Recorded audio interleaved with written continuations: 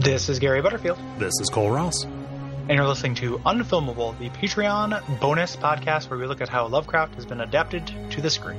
Yep, and this month we are talking about the film From Beyond, directed by Stuart Gordon in 1986 and adapted from the extremely short story of the same name. Yeah. And he filled in all of the cracks with boners and hard-ons. And schlongos, yep. And any other terms you want to use for a big erect dick. Yeah. Filling in the cracks, baby. This is, I think I saw you either in Slack or on Twitter, you called this uncommonly horny. That is absolutely true. In a way that is very lurid, but also very enjoyable. Yes. The horny content in this, I think, works. In part because it is equally interested in like, hey, Barbara Crampton looks pretty good in this fucking getup, right? Yeah. Also, here's the grossest thing you've ever seen in your goddamn life. Like right afterwards is the most disgusting. It is a really simultaneously attractive and repulsive movie, right? That is also wild as hell as far as the plot. Yeah. And in a weird way, it doesn't necessarily feel gratuitous because it is motivated by the villain. And of course it was the writer's choice. There are like 3 writers attached to this, 3 or 4. It was their choice to make it as horny as it is, but there is justification built in a way that almost makes this a terrible Lovecraft adaptation, because the people who made this movie love sex, while Lovecraft was terrified of it. Yeah. Yeah. Even though, like, it's funny. So I saw this movie. They debuted the director's cut, which I did not watch for this viewing. Right. But at the Lovecraft Film Festival. See, it's already happening to me. Somebody pushed on the horny machine in the apartment, and it's activating my dick in my brain, and it's made me say festival. So I saw Stuart Gordon do a Q&A, and he talked about it, and somebody asked him about the sex in his Lovecraft adaptations. Because Dagon, which is a movie we'll definitely get to, is a little bit more sexual than Shadow over Innsmouth is. And he said to him that stuff has always been there. It's just that's what he feels like Lovecraft was adapting. Like, yes, his fear of brown people, but also all of these like squamous wet holes and pulsating tubers and stuff like that. Like he always felt that sex was like really a big part of the writing and the stories and stuff. And I don't necessarily know that I agree with that, but it is an interpretation that is like not 100% without merit. Right. Like it's an interpretation. I feel like it's arguable even if I don't buy the argument. Yeah. And he's not alone in doing that. Alan Moore's Lovecraft stuff also emphasizes that stuff. And he said something similar where it's like every time he's read Lovecraft, he's felt like the sexual element was really textual and not subtextual. Yeah. And I would agree. I would agree with that. It is there for Lovecraft. It feels like, if you read any of these stories and don't see monstrous vaginas on every page, I think that is a failure of imagination, on your part. And I am exaggerating on that regard. Here it is celebrated in a way that does not feel like him, and that's fine. Right. Yeah, it's just the sex part isn't scary. Yeah, like in this, it's like it is scary because of everything else that's happening. But it's not. It's even a different interpretation of sexual Lovecraft than like Alan Moore does. Yeah. Where the sex is terrifying, and in his work here, the sex itself is not terrifying. All this other stuff that's happening. Yeah, along with the sex is terrifying. That it's is just like kind of twisted in with it. Yeah. So it's interesting at the very least. Like it is an interesting interpretation, even outside of being a Lovecraft thing. Though it is just like a wild and fun movie that has really amazing practical effects and is sincerely unpredictable as a movie. Yep. I feel like that's something that I love watching. If I watch a B movie or I watch like a quote unquote bad movie, that's a big reason I'm watching them, because it's like, oh, this is not going to follow the rules. Yeah. Like there is if you watch a good movie that is made by somebody who, just understands the film, they're probably going to fall into a couple of different lanes. Whereas you've got Stuart Gordon over here just off-roading in a dune buggy. Swerving wildly through a cornfield. Yeah. Masturbating and cackling. Just like...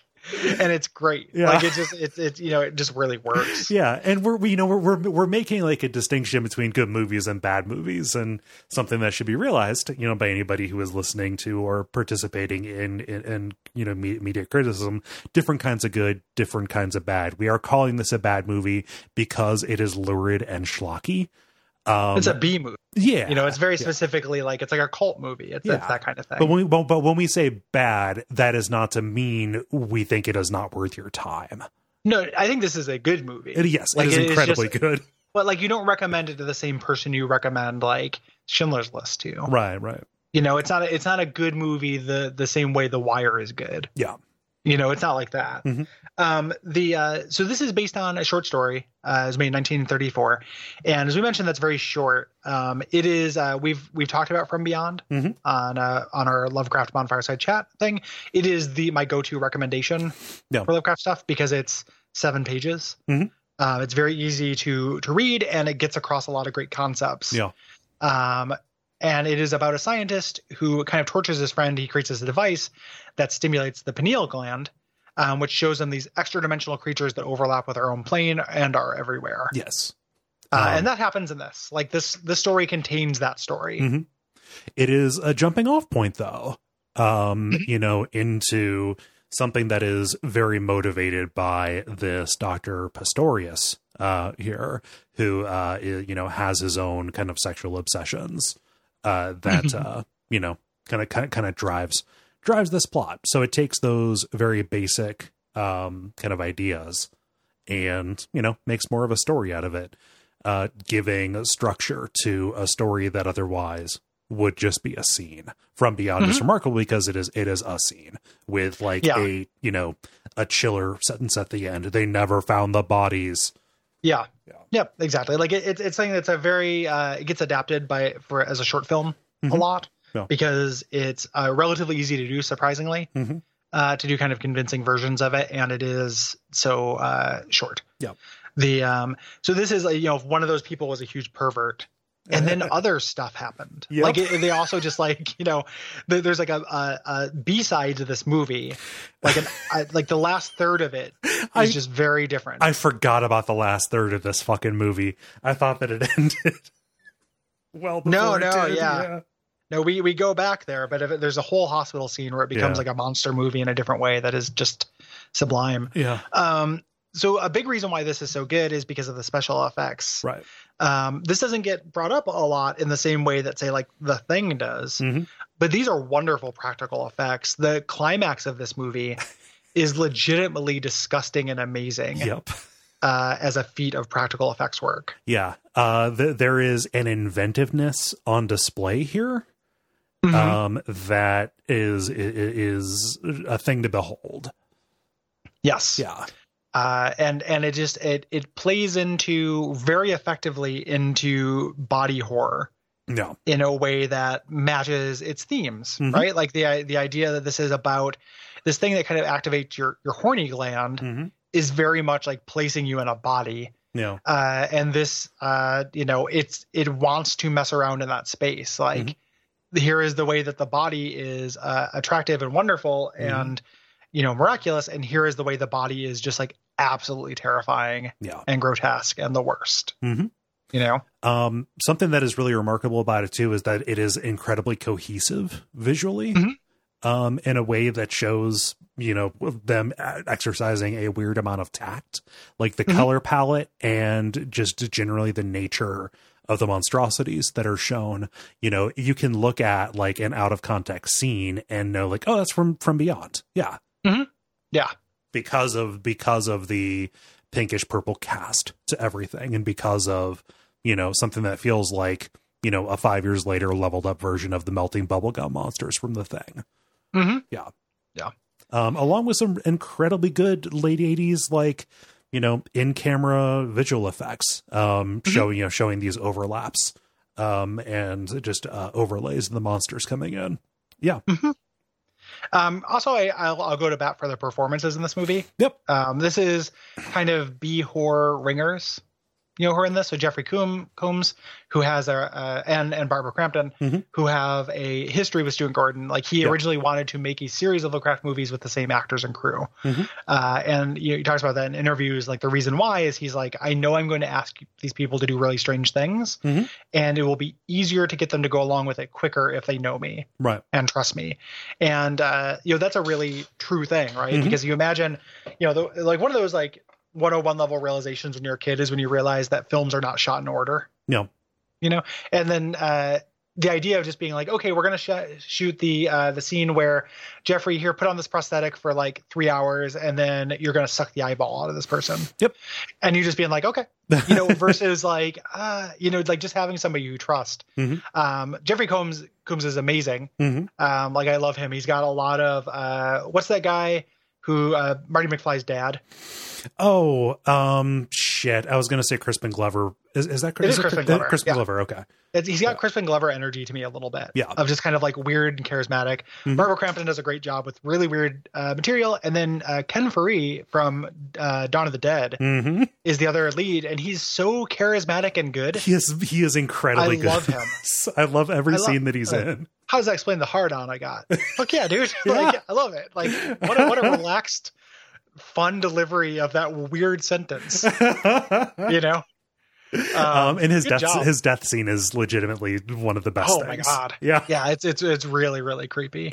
Yeah. The exact line is, how about that hard on I got? Is there a statistical correlation for that too? Hell yeah, dude. Give it to me. Like yeah. We are so fickle in terms of like what kind of and what amount of horny is acceptable in one of these things. This is the one though. It hits the intersection. Here. Yeah. This is the Rosetta Stone of figuring out why this is good. Yeah. And something else that is horny is like not as good. And I think you touched on it earlier is that it's not like really gratuitous. It's part of the plot in a way, and it's very hard for me to think this movie is at any point is trying to be tittillating. Yeah. Like maybe it is. There's one specific scene that seems like maybe it is, but the scene is still so fucked up and weird. Yeah. That it's like how sometimes in like Lynch movies, like somebody can look good, but you're also just like, I can't be horny at this. Like, like it feels like my testicles are sideways. Like it's weird. Isabella Rossellini is a stunning woman. There is nothing about Blue Velvet that makes you feel good about feeling that way. Yeah. Yeah. And that's what it just comes down to our wanting to feel bad from media. Like, yeah.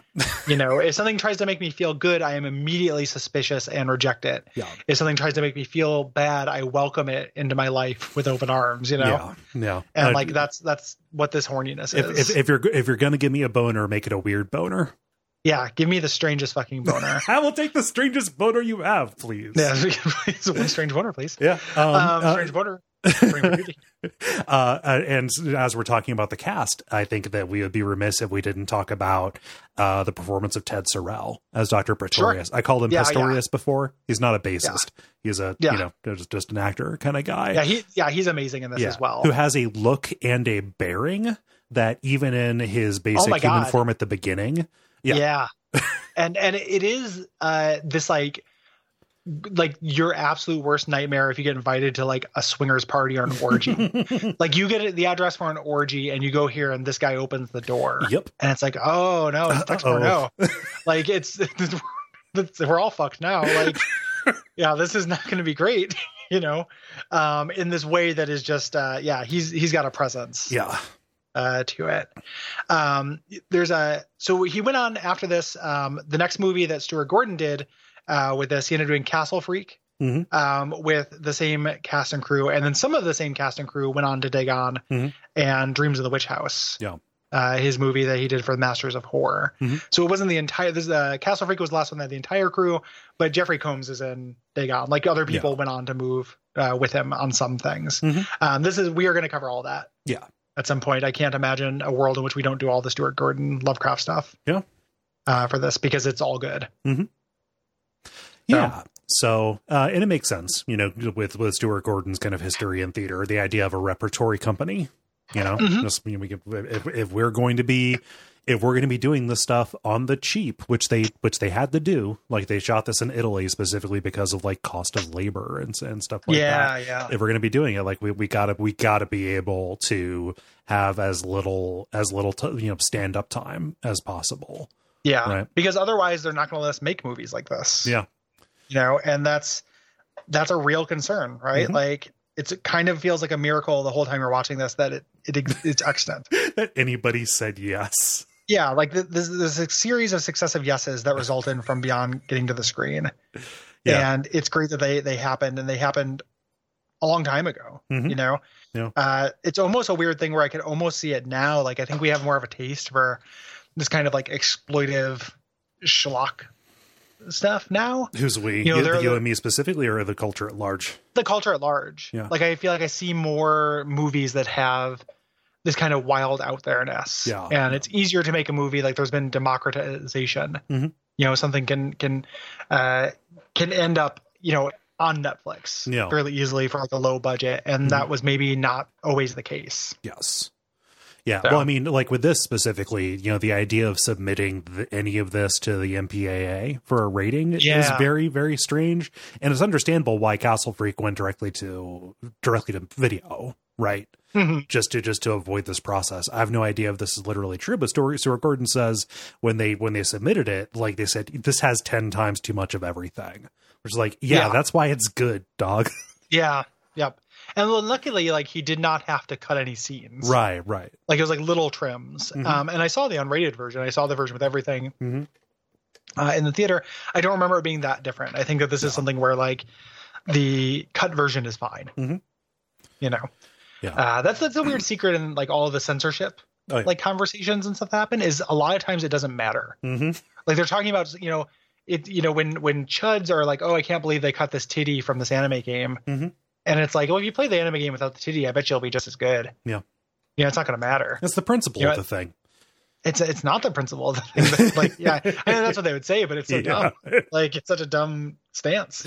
Principled stance without context are garbage, and you grow out of them. So let's get into it. Do we want to talk about the reviews at all? Like, cause like you were talking about how this got reviewed a little bit better than people thought it would, than you thought it would. Yeah, like it's they're kind of, they're wildly swingy. So some people really liked it, some people really didn't. The thing, but it was when people didn't like it, it was that it was too much. Yeah.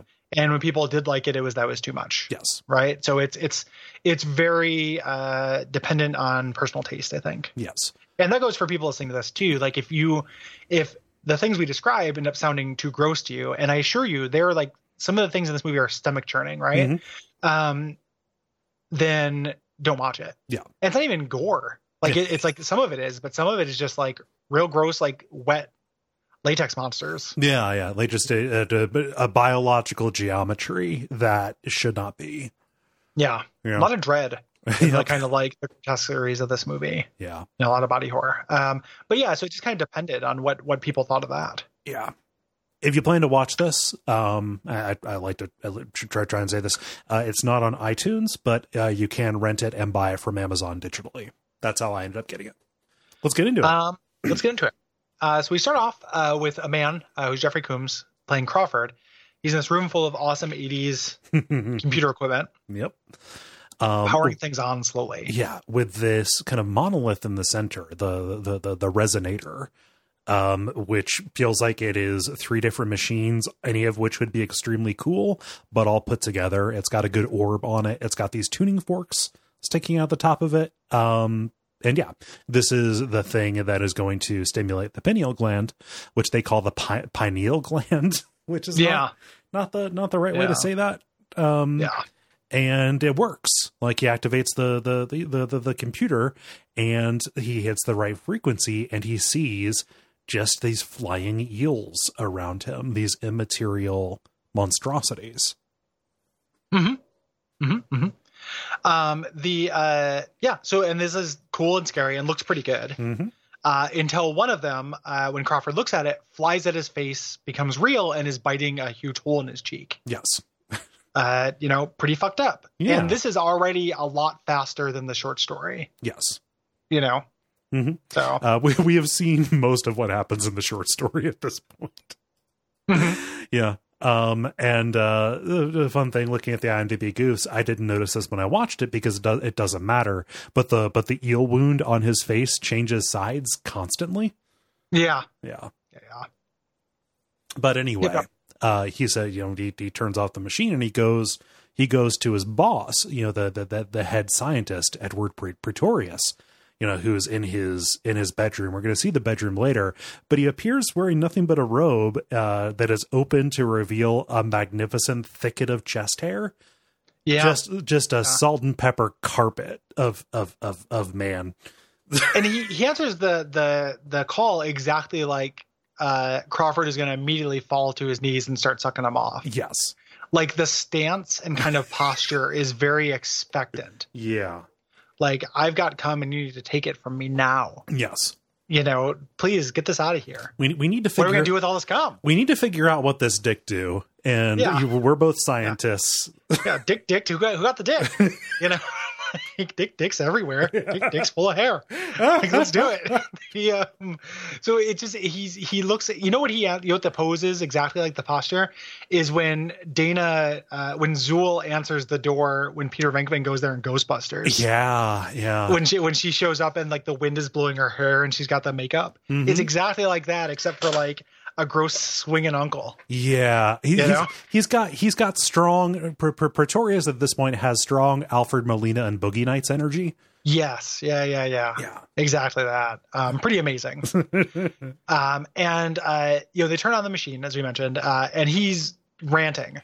Yes. About it. We're already past the point in which like science has made him insane. Right. And will not turn off the resonator. Coombs is begging for him to do it. Mm-hmm. But he shan't. Right. And this is creating just a lot of light and a lot of noise. And we cut over to one of my favorite classic horror tropes, the out of context old woman who is a nosy gossip. Yeah. Calling the cops. Yep. On loan from the King collection. Yes. Yeah. Yes. She is calling the cops, and she's got this little dog that sees the lights and rushes over into the mansion. So she walks in to this super science area and into the radius of the resonator, looking for her little dog bunny. Mm-hmm. In the mansion, similar to like weirdly this happened in the 11th hour as well, which we did for WAF. I'm glad you noticed the flags because there's a Snaky flag, there's a Gadsden flag, there's a weird like original 13 Colonies flag. Yeah, like just the set designer was just like, where does this movie take place? The Italian set designer. Yeah, it was like America, and then just went to the America section of the flag store and just like grabbed a pack of 5 and put them up. You know. It's very strange. Yeah, I was just kind of like, is Pretorius hyper patriotic? Like, I don't get it. I don't know. That's a pretty loaded symbolism. He could be that like kind of 70s patriotic, like that Spirit of 76 bicentennial patriotic. Oh yeah, the tall ships really raised the spirits after Watergate. Yeah, that kind of thing. Yeah, like that, yeah. So and during this, like Pretorius, like something's coming. Yes, like something big is coming that we have not seen. Mm-hmm. And actually, like in this movie is like what it it has for restraint we never see. Yeah, the big thing that eventually does take Pretorius. Yeah. And change him into like Super Pretorius, which we'll get to. Yeah. We never see. Right. We see a lot of monsters in this movie. Mm-hmm. But something's coming. I was going to say that's pulled from the story because like in the story, our point of view character notices the eels and notices the jellyfish is like, oh my God, this is horrifying. And the mean scientist and the mean scientist is like, oh, there are much worse, more powerful things that are beyond your comprehension. It is pulling that aspect to it. But yeah, in the meantime, that is coming, and to get away from it, Crawford shinings through the door with an axe. It is literally the same shot from The Shining with, Bunny in the corner by the door as the axe comes through. It is kind of ridiculous. Yeah. Well, like clearly, or not clearly, but perhaps some kind of homage. Yes. Yeah. Who can tell? Yeah. Yeah. So that happens. And then he runs out of the mansion, gets arrested. Yes. The woman is screaming. She's trying to leave the mansion.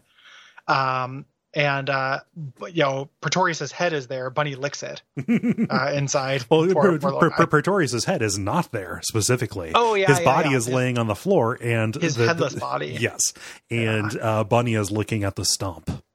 Yeah.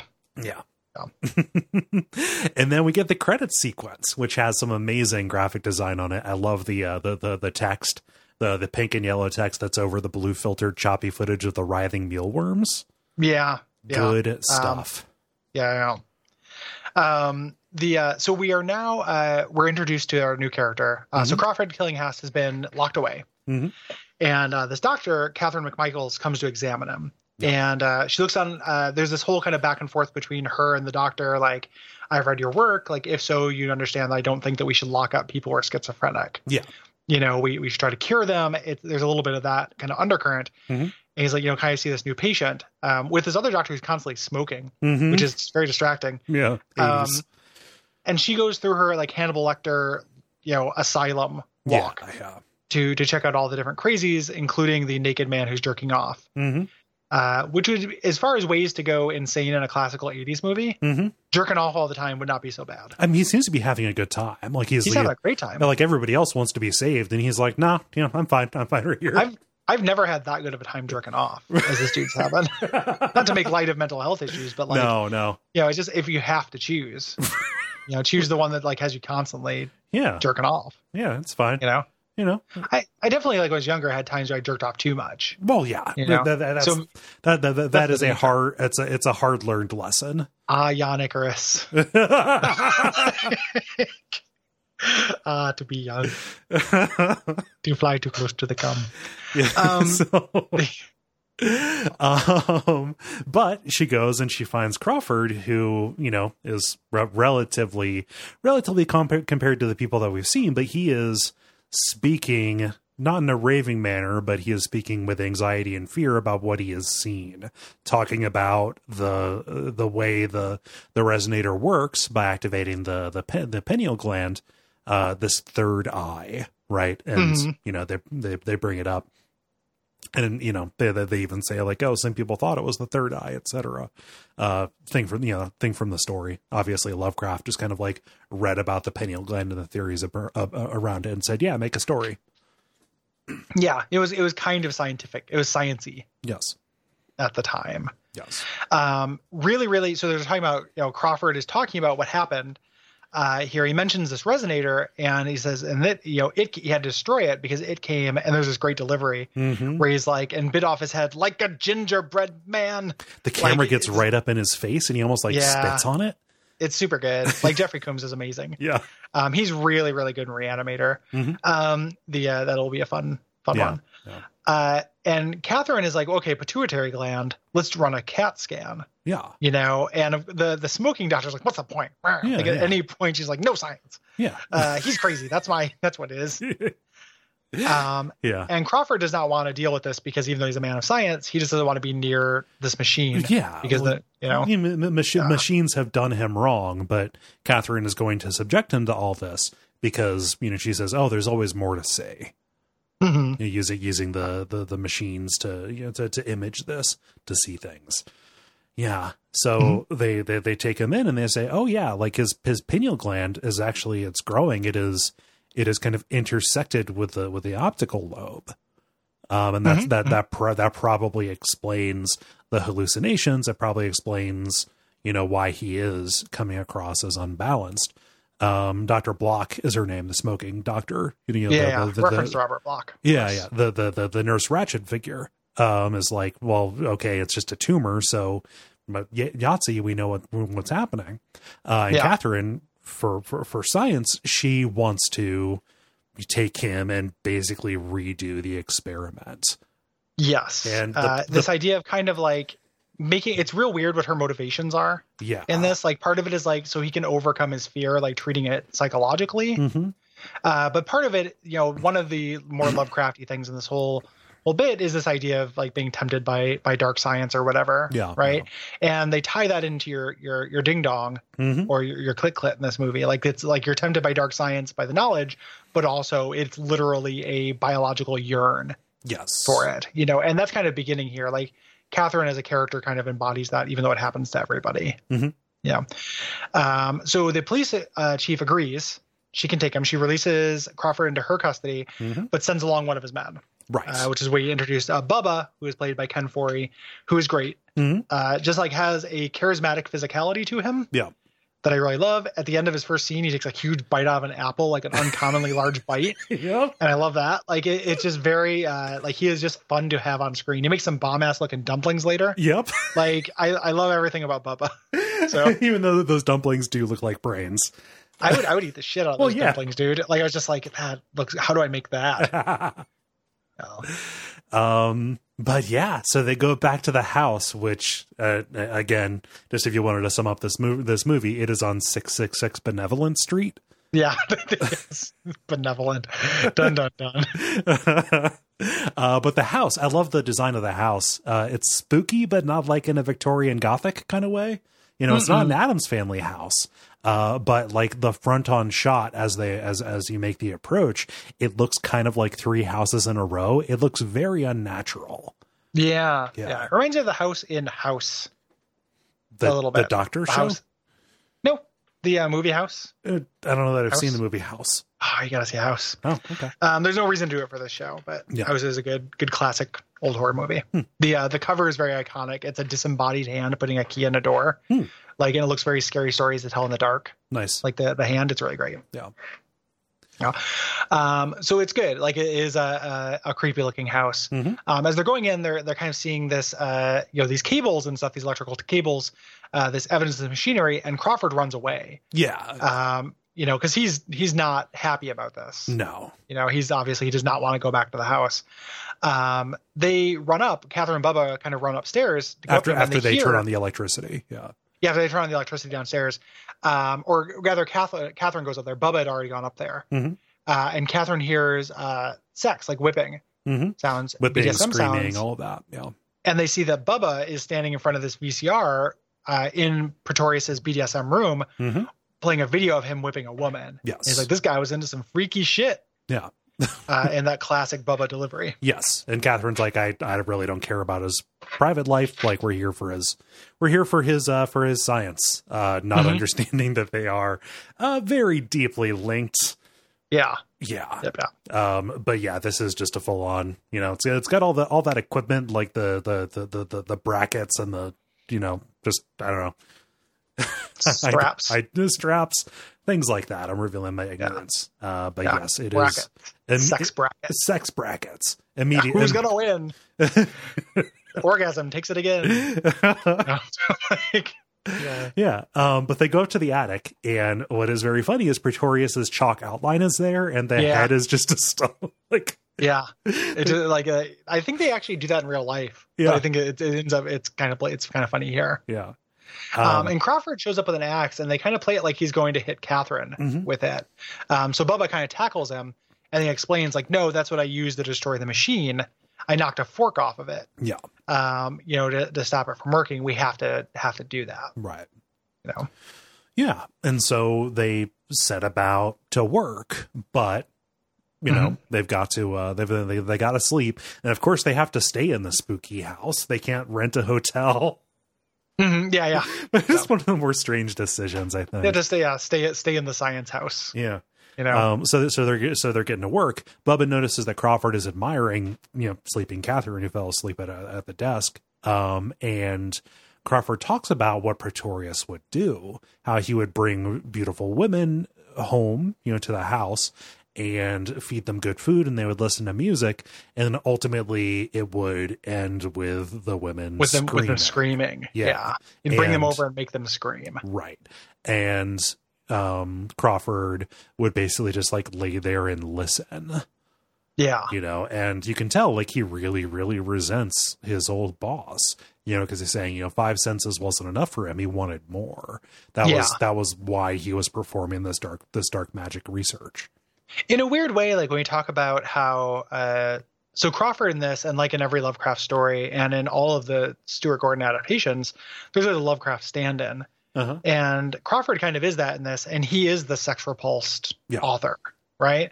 So like Stuart Gordon has taken the subtext and built it up into being super text with all the sex stuff, but there is still this kind of sex repulsed character. Like at some point, Coombs is kind of interested in her and kind of makes out with her, but he's always the force for, hey, we need to stop this. Yeah. You know, ultimately it is giving in to those sexual desires that fucks everything up. Yeah. You know, the movie is not sex positive, even though it is very sexual. You know, so it's I think it still kind of represents that Lovecraft anti-sex feeling pretty well. Yeah, just through one character. But you know, Crawford explains like, hey, you know, just I figured out a workaround. Even though I destroyed it, we can get it back on. It's just on and off, and it's on this switch. And he turns it on, and the facial acting that happens here, specifically Barbara Crampton's facial acting, like you can just tell, like, oh, she is horned up. Yeah. Just be horny, but just with your face, and she does a killer job with it. Yeah.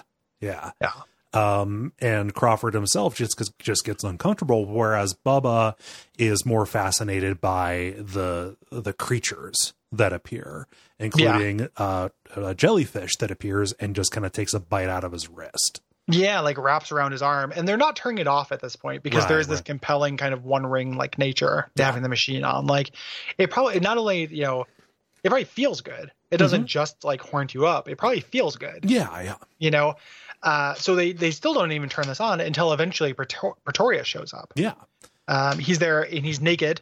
And he's like really, really Vaselined up. Yeah, he is slimy. You know, not necessarily transformed yet. And he appears, his voice seems to come from everywhere. What has happened is the creature that ate him, basically he took over as its personality. Yeah. You know, and he is manifesting in a form that they'll be familiar with, but this is the most human he is going to be from this point forward. And it's Pretorius is still in there. Yeah. Right. So like he took over, but it's not like a total swapperoo. Like he still has Pretorius's like predilections. He makes references to his past and stuff like that. So it is like a combination. You know? Yeah. He says, you know, hey, Crawford, come over here. Touch me to confirm that I'm real. And Crawford grabs his shoulder. And this is so good. I want to know how they did this. Like what material? Well, they put a bunch of dough over his shoulder, but it looks good. You know, it's by showing all of his, like, it's like a magician's trick by like having all of his flesh be Vaselined up.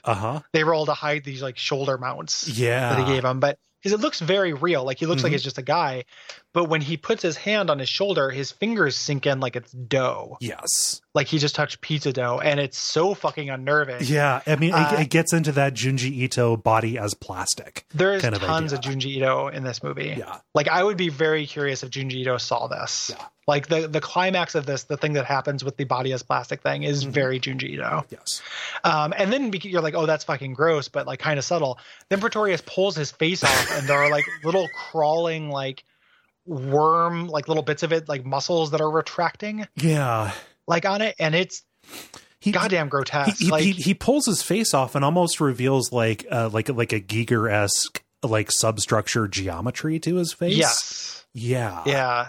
It's kind of like the muscle structure, but it's more ribbed. Pinker and more ribbed. Like it's very gross. Yeah. And he's talking at this point, and he never loses his delivery. Doesn't change. He doesn't get like monster voice. You know, and the performance is really great. And he's just like, this is just a body, but my mind is indivisible. Bodies just change. And fuck, man. Yeah. Like, what is going to happen? Like, this is good and scary. Yeah. He's starting to change into something, but Bubba shoots at him, and then Crawford deactivates the resonator, which makes him disappear. Right. Yeah. I love Crawford's line, and specifically delivery. That will be quite enough of that. Yeah, he's very good. Bubba throws up. Everyone is pretty unnerved by this. Not the unnerved way that you would think where you'd leave. Right. Yeah, I know. They're not like we can't be in the same room as this or the same zip code. Everyone is unnerved, but Catherine is exhilarated. Yeah. Like she sees the possibility in this, and she's hooked. Right. Yeah. You know, she talks about like, oh my God, like it has complete molecular control over the body. And over Pretorius's mind, she is not as afraid of this as she should be. Yeah. Because again, and no one is, you know, Bubba is a voice of reason. Crawford is kind of a voice of reason during this, but like it must feel good, right? Like everyone's at least a little bit addicted. Catherine, obviously, most of all. Right. And they talk about the sexual effects. This is where we get the awesome line about the statistical correlation of the boner. Yeah, is there a statistical coordination to my hard-on? Which I gotta start bringing hard-on back. Like that is a good descriptive term for a boner. Yeah, no.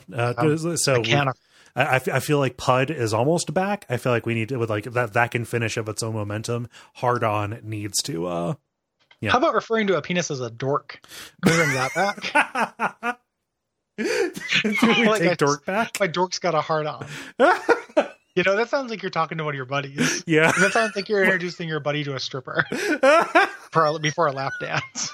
But it's just like time to wrap up my dork so I don't get any mini-me's. Something like that. Like, I don't know. I feel like we got to bring these terms back. Yeah. No, just dredge up these antiquated terms. Regardless, Catherine, she is playing at science at this point still. She is, addicted, but is trying to justify it with, academia, a thin glaze of academia. She's saying like, I wonder if this is actually a correlation, if all schizophrenics have an enlarged pineal gland. And she wants to continue these experiments, and she offers a kind of an excuse saying, "Oh, my dad, he was schizophrenic, and he, died in an institution because of the barbaric treatment, and because we just don't know what's going on." And so she feels like she can basically save him in retrospect. Yeah. Or just like, this would be a huge breakthrough, right? Like if schizophrenia was a physical cause rather than, and this is predicated on the idea that no one has ever done a CAT scan on a schizophrenic, right? Like it's pretty fucked up. But in the fiction, if you're doing the buy-in in the fiction of the movie, this would be huge. Mm-hmm. If there was like a medical treatment for this and it wasn't a disease of the mind. Mm-hmm. And there are medical treatments and stuff that don't have any, like I understand. Yeah. But just in the fiction, there's a certain amount of buy-in of on the other side of the scale. Like, yes, she's addicted to she has it's the one ring kind of pulling her. But it's not entirely out of the realm of possibility, the justification she makes. Right. Yeah. So they don't want to do it. Bubba's like, we're leaving tomorrow. Yeah. Which like leave today. Yeah, cars. It's not a solar car. Work. Yeah. It's cars work, man. Had to wait for the train. Get out of there. But because they stay another night, Catherine tries to sleep, but she's too horned up. She goes up to the attic to turn on the machine by herself, which is like the worst idea. Mm-hmm. Crawford notices, tries to stop her, but she's too addicted, and she starts making out with him. Right. And he like gives in a little bit, but he's also trying to stop. Yeah. As well. And they find out, and then they're observed by Pretorius, who is summoned by the machine. Yes, Pretorius appears as a bubblegum man. Yes, he's almost and there's a reveal. It like only shows half of his face, and then he turns over to be like the chewed up bubblegum. He turns around to one side of him, has about 40% too much mass appended to it. Yes, it's almost like a a tyrant kind of thing. Yeah. And Crawford's like, Edward, my God, what did you become? And he says, myself. Yeah. Way into it at this point. Yes. Super creepy. And he says, hey, you can join me forever. Both Catherine and Crawford. It's great here. Yeah. It's probably not. No. And Crawford is just like, he's really put off by this. He can't, for some reason, he can't turn off the machine here. Yeah. I couldn't quite get this. Neither did I. So Crawford decides to turn off the circuit breaker in the basement, maybe because he thinks Catherine will stop him. Right. And Pretorius starts transforming, and starts like kind of rubbing up Catherine, and Catherine at this point has realized her mistake. Yeah. Because he's clearly like a wet tumor monster. Yeah. It's a tumor monster who has fascinated her into an incredibly vulnerable position, and he is feasting his senses on her. Like he transforms his hand into this finger thing. Yeah. He everlongs his hand and starts fondling her breast as he begins kind of this head transformation in order to do this kiss on her to devour her head. Yeah, he says like, I'm going to kiss you, and then this other head kind of comes out of his head that has this gross alien mouth. Like it kind of has to be seen to be believed. Like we're describing it in words, but it's a lot. And just like if you're trying to picture it, like any number of these transformations, when they happen, it is almost always by the new piece erupting out of an orifice. There's an awful lot of childbirth imagery going on here. Which I don't know, like, even though that is a miracle, etc., blah, blah, blah, human life. Yeah, it's horrifying. Yeah. Like, it's freaking disgusting. We watched a video of it in a health class in high school, and just like, oh, yeah, which the way it was shot, it was not necessarily to like inform us about it was done as a deterrent. Yeah, don't let this happen to you. Yeah, like, yeah. Right. So there's kind of this kind of back and forth business with Bubba where he's like runs upstairs, then runs downstairs, and then he runs upstairs to get a knife. He forgets he has a gun. And we're like, you're a cop, etc. It's kind of goofy, but it ends up ending with Crawford and Bubba. They're in a basement that is flooded. We don't know exactly how it flooded, but there's this like worm monster down there, and they are trying to get past it to get to the circuit breaker. It's this whole kind of combat scene there. And as Crawford is being eaten, so is Catherine. Right. At this point, as Bubba eventually makes his way past the worm to shut off the breaker. Yes. And Catherine, she was standing on her own 2 feet, and she is saved as Pretorius fades away. Crawford was not necessarily so lucky. He was, mostly through the process of being eaten, and he falls to the floor, now bald and pale. Yeah. Wait, doesn't that happen? I think that happens later. That's the next time he gets eaten, right? No, it's this one. Yeah.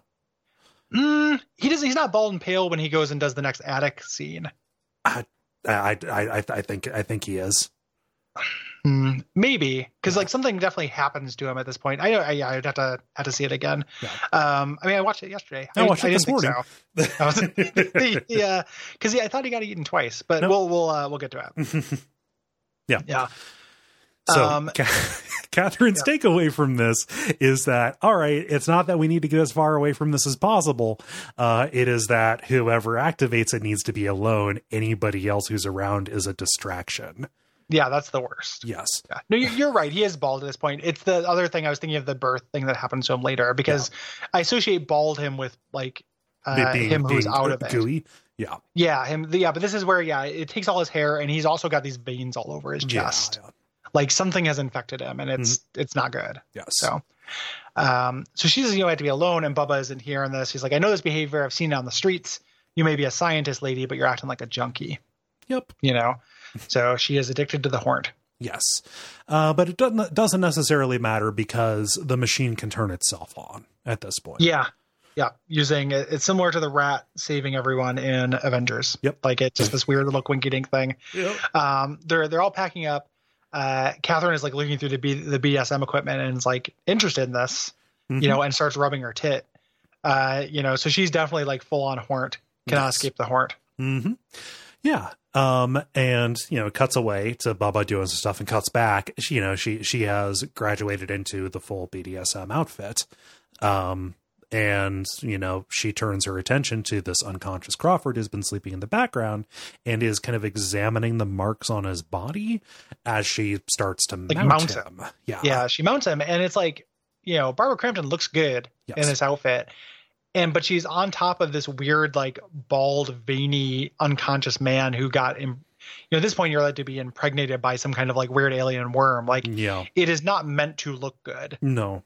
Right? Like it's doing that push and pull that we appreciate with the horn. Mm-hmm. So Bubba walks in and, basically tells her to snap out of it. Like he turns to a mirror and points like, look at yourself. Is this who you are? And she says, I don't know who I am. And like, at this point you'd be like, there's nothing wrong with indulging in this stuff, but for God's sake, time and place, woman. Yeah. Yep. Yeah. I mean, like Bubba's onto it, right? Yeah. Like this is not natural. It's not like, oh yes, queen, like express your sexuality, like own it. Something unnatural is happening here. Right. Is like like Pretorius is canceled. Yes. It's so right. Yeah. So right here though, the machine reactivates. They feel the hum. Electricity, like it shows it, like electricity kind of zaps to the power. The handle and just turns itself on. Mm-hmm. So. And, there is just kind of this incorporeal force that stops anybody from trying to turn it off. Like Bubba goes up and it shocks him. It shocks him when he pulls out his gun. He tries to cut the cabling with an axe, but the force just holds the blade where it can conduct the electricity. All the while, Catherine and Crawford are being swarmed by bees. Like super bees. Yeah. Like interdimensional alien from beyond bees. Yep. Not regular bees. At this point. And the bees, it's very telling. This is kind of like a little bit of sloppy, weird blocking, is that the bees don't see Bubba. So you can do this. So Bubba's trying all these things. He gets shocked, but he's fine. Tries to cut the cable, but the axe gets held in place to be a conduit. So the electricity continues. Bubba ends up throwing away this flashlight, but the flashlight puts the light on him, which sends the bees at him. Right. And he's eaten alive by these bees down to the bone in a way that's like very similar to one of the deaths in Day of the Dead. No. Where like it's just him, you know, he's like most of his flesh is gone. There's bones and stuff rotting, and he's just kind of, he doesn't say anything at this point. It's not like my lungs are gone, but I'm still gonna give my last words. Like he's just kind of grunting at this point. It's very disturbing. And kind of gross as his body is melted. Yeah. It looks like it's burnt, it's pitted, and, you know, like his head is still there. Like he is looking down and, you know, is bewildered by the state of himself as he as he fades. It's a lot. Yeah. Yep. Here lies Bubba, devoured by bees. Yep. I miss Bubba. No. So at this point, Crawford spots Pretorius, who is here. He is hunched and lanky, and he has gone full on like long neck with his face at the end of the proboscis kind of deal. And he does the whole, you know, kiss me, my dear. And saying like, oh, you know, when he eats her, their minds will merge. And this is a little bit of his whole deal. This is what he was inviting them to before. The greatest sensual pleasure there is to completely devour somebody's mind. Yeah. And have our minds meet. Yes. You know, it's like super sex. Right. You know, it's this weird thing. And as this is happening, Crawford looks on. Crawford seems like he's about to do something, but he grabs his head in pain. Yes. You know. And he is like a hybrid now. Right. Now we are totally off book. Like you're evolving into a being that has never existed. You know, what have you done? Well, I've merely awakened his pineal gland, you know, which then gives birth out of his head. Like we all have a secret penis inside our brain. Yep. That shoots out between our brain lobes out of a hole in our head. Yeah. So keep that in mind. It is quite literally a third eye. Is how it appears when the tendril is not out. It is this suppurating, writhing hole in the center of his forehead. And his head generally has been kind of warped out of shape. Obviously it's there to, you know, to house the prosthetics, but like it is like his brain, you know, is exceeding his brain pan almost. Yeah. Yep. So it gives him predator sight. He can, he can see stuff. Infrared. Yeah. And so Catherine at this point, you know, said, I don't care how horny it makes me, this resonator has got to go. She stops the resonator by, spraying it with a fire extinguisher to short it out. And, you know, this happens at, you know, in just enough time as Pretorius is reeling her in. Yeah. Yep. As she is getting eaten. And when he sees the predator vision, he's like, oh, this is beautiful. Yes. You know, the idea is like, this is what you see when you're a Pretorius monster, basically. And it's like super cheesy visual effects. It's hard to imagine like, oh, this is the thing, you know, but it's for the time. That's enough. Maybe. Yeah. For the time. So the machine is dead and she is like sobbing. Yes. Like she has been driven mad a little bit. She's going to be even more driven mad. Yeah. In the end. In my memory, this is where the movie ended. Well, because she ends the same way. Yeah. Like she cackle laughs at the end of the actual movie too. But there's a whole third act here that is like fully off book and becomes like a different movie. Yeah. Like this becomes like a monster stalking movie. Yep. Because Crawford has been taken in to the hospital. Like she's getting read the riot act. Right. Like she brought this patient. She fucked him up. He's very sick. He's very, in trouble. They're checking out the weird opening in his head, which is like breathing Yes. A little bit. Super creepy. Yeah. And the detective is like, yeah, you know what? Like, you're arrested. Yeah. Like, you know, crimes have happened here. She's very much in the same she's in the same position Crawford was at the beginning of the movie.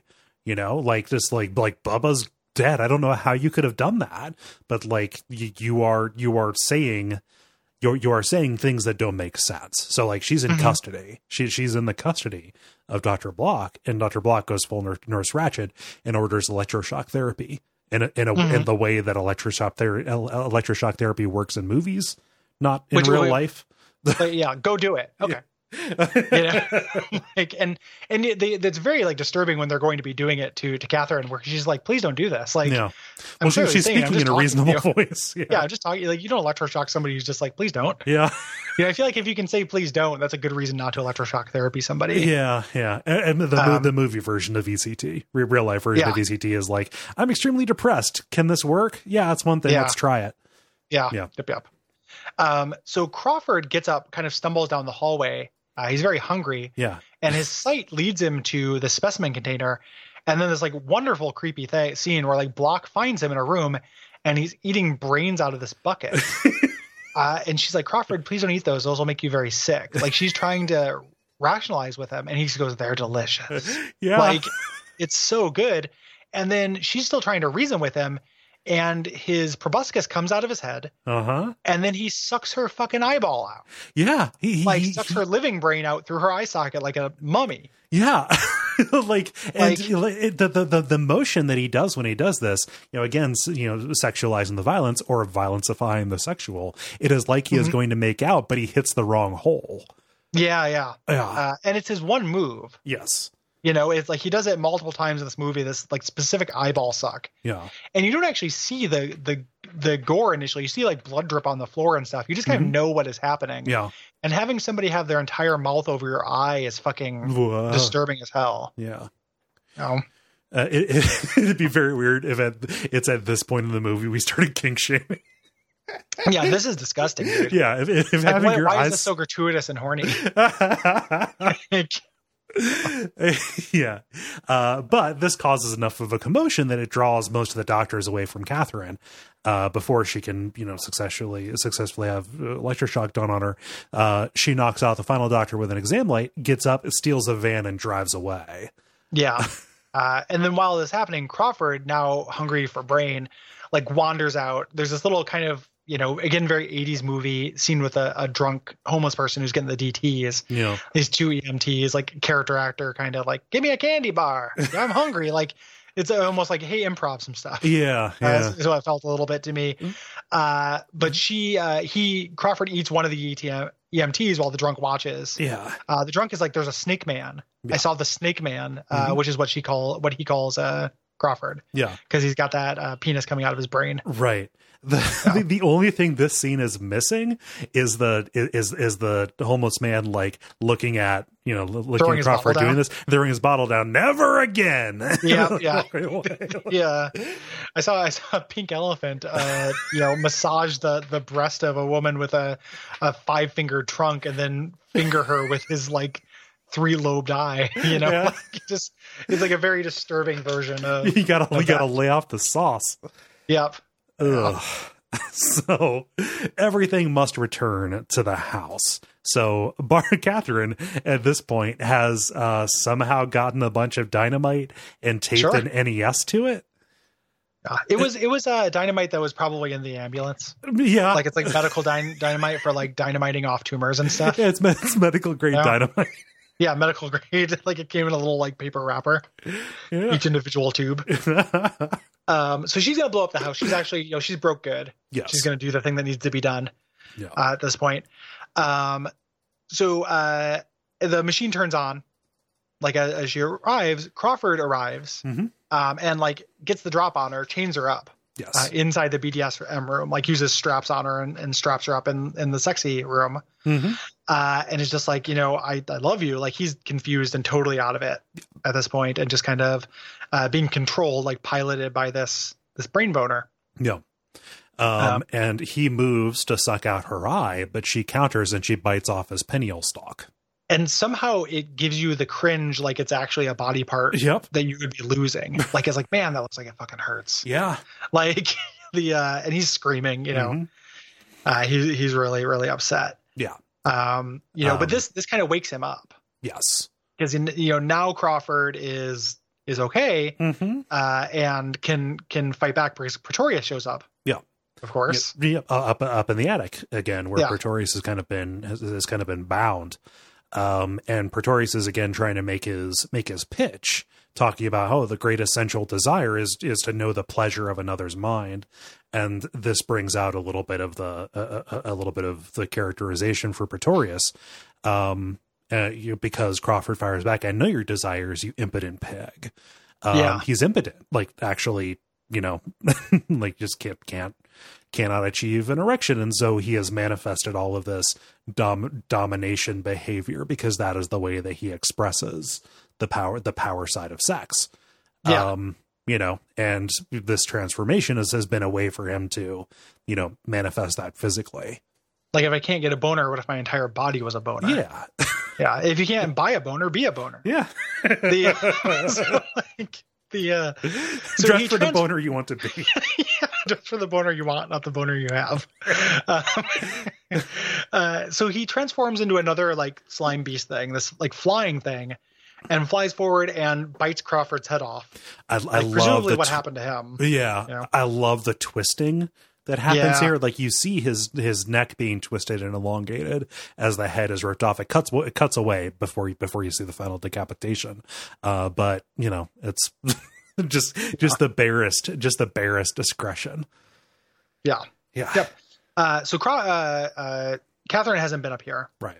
She's still down in the BDSM room, but because the machine is turned on, the eels show up, and she kind of like, the eels can only see you if you move. Similar, we didn't mention that earlier, but it's similar to T-Rexes. So she kind of moves her wrist to trick the eels into biting off the straps, which is like a fun little bit. Yeah. Which I like. And then she distracts them by throwing a matchbook because they're attracted to movement. Runs down the stairs, runs into Crawford's dead body, as the house is flooding from the attic. So like, from this other dimension, some kind of liquid is precursoring this, like the big bad that's coming, I guess. Yes. Pretty creepy. And then this happens. Yeah. So she runs upstairs to where the flooding has happened, and then we are in our climax here, which is fucking incredible. Yeah. Pretorius is here, and he is ready to enact this final predation. However, because of the act of consumption, whatever it is not just being piloted by the personality of Pretorius. You got a Crawford in the mix too. And so Crawford, his body, kind of emerges. It erupts again, as if in birth, from the side of Pretorius's body. And he tells her to run as Crawford / Pretorius / it struggle with it / themselves and tear the body apart from the inside of it. Yes. So like, visually, this is a grotesque rubber monster that Jeffrey Combs is in, pushing his way, breaking the flesh to crawl out of it. Right. Wet and terrifying looking, and just like really, really great. And they show a lot of it. Like, again, Stuart Gordon shows the monster, like that's his philosophy, but it looks good. Like, it looks very scary and creepy, even when it's obviously like Ed Wood style, like Jeffrey Combs, like just wrestling with an empty suit. There's no animatronics with it or anything like that. It actually looks really scary. And the secret ingredient is Vaseline. Like, I think just the fact that everything is coated with petroleum jelly just makes it look extra scary. Yeah. Of course, other dimensional like terrors are greasy. Yeah. So, absolutely love this. She had lit the dynamite at some point, and while this is happening, she jumps out of the window as the bomb is running out, like runs away from the explosion. She falls, she breaks her leg in an incredibly gruesome way, like compound fractures her knee. And the neighbors show up, including that nosy lady. Yeah. And see what's happening. She's like, "Oh my God, what is that? What's happening?" and stuff. And all she can say in her terror voice is, "It ate him." And she starts crying and then turns to laughing as she has been driven mad. Yes. So very similar to From Beyond, like the machine is destroyed. Mm-hmm. One person made it who is driven mad. Yes. It's just they added a lot of middle, Mm-hmm. you know? Yeah. So. And so like, this is not it is hard to call this a bad adaptation because there is so little there. When I think about it, like it is a much better adaptation than say Castle Freak is. I have not seen Castle Freak. Yeah. So I mean, just like it's just about an entirely different thing, pretty much. You know, it is an adaptation in name only of The Outsider, really. But this, it has the elements. It just tells a different story with the same parts. Mm-hmm. Mm-hmm. And adds a lot, and what they add is fun and out there. Yeah. You know, so like the same story, you know, we're hitting all the same beats. The places in between are just filled in with like unpredictable bonkers shit, mm-hmm. which is I want. And the biggest addition, which is the whole Crawford creature. Yeah. Like that whole bit, the scene in the hospital, or a couple scenes in the hospital, all of that stuff is such like a marvelous addition. It's such a creepy, good thing. Just him hunched over the bucket of brains and turning to look slowly over his shoulder. And just the delivery and everything too. Yeah. And I love that everything about that scene. Like that can make you very sick. Like just that very rational, like, hey, like, don't do that, champ. You know? You ever heard of prions? Yeah, buddy. Like this is not great. And then just be like, it's good. Yeah. You know, like it's just really, really wonderful. Yeah. I love it. Yeah. Like love it so much. This movie it's a fucking spectacle. Yeah. Yep. Spectacle. It's short. It's like an hour and 20 minutes, mm-hmm. you know, so it goes by very quickly. You know, it's not a terrible adaptation. It's not a perfect adaptation, but it is of that flavor of Lovecraft of being like fucking out there. Yeah.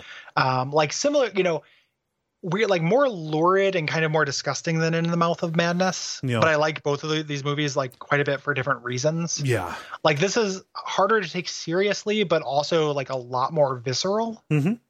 You know, like the climax of this, like all of the body horror, all of the actual injury in this affects my stomach a lot more. Yeah. You know, than just my brain. Like it hits different parts. Yeah. Like which is valuable. In the Mouth of Madness is more, it is far more cerebral than this is, but also structurally it's kind of a mess, right? Yeah.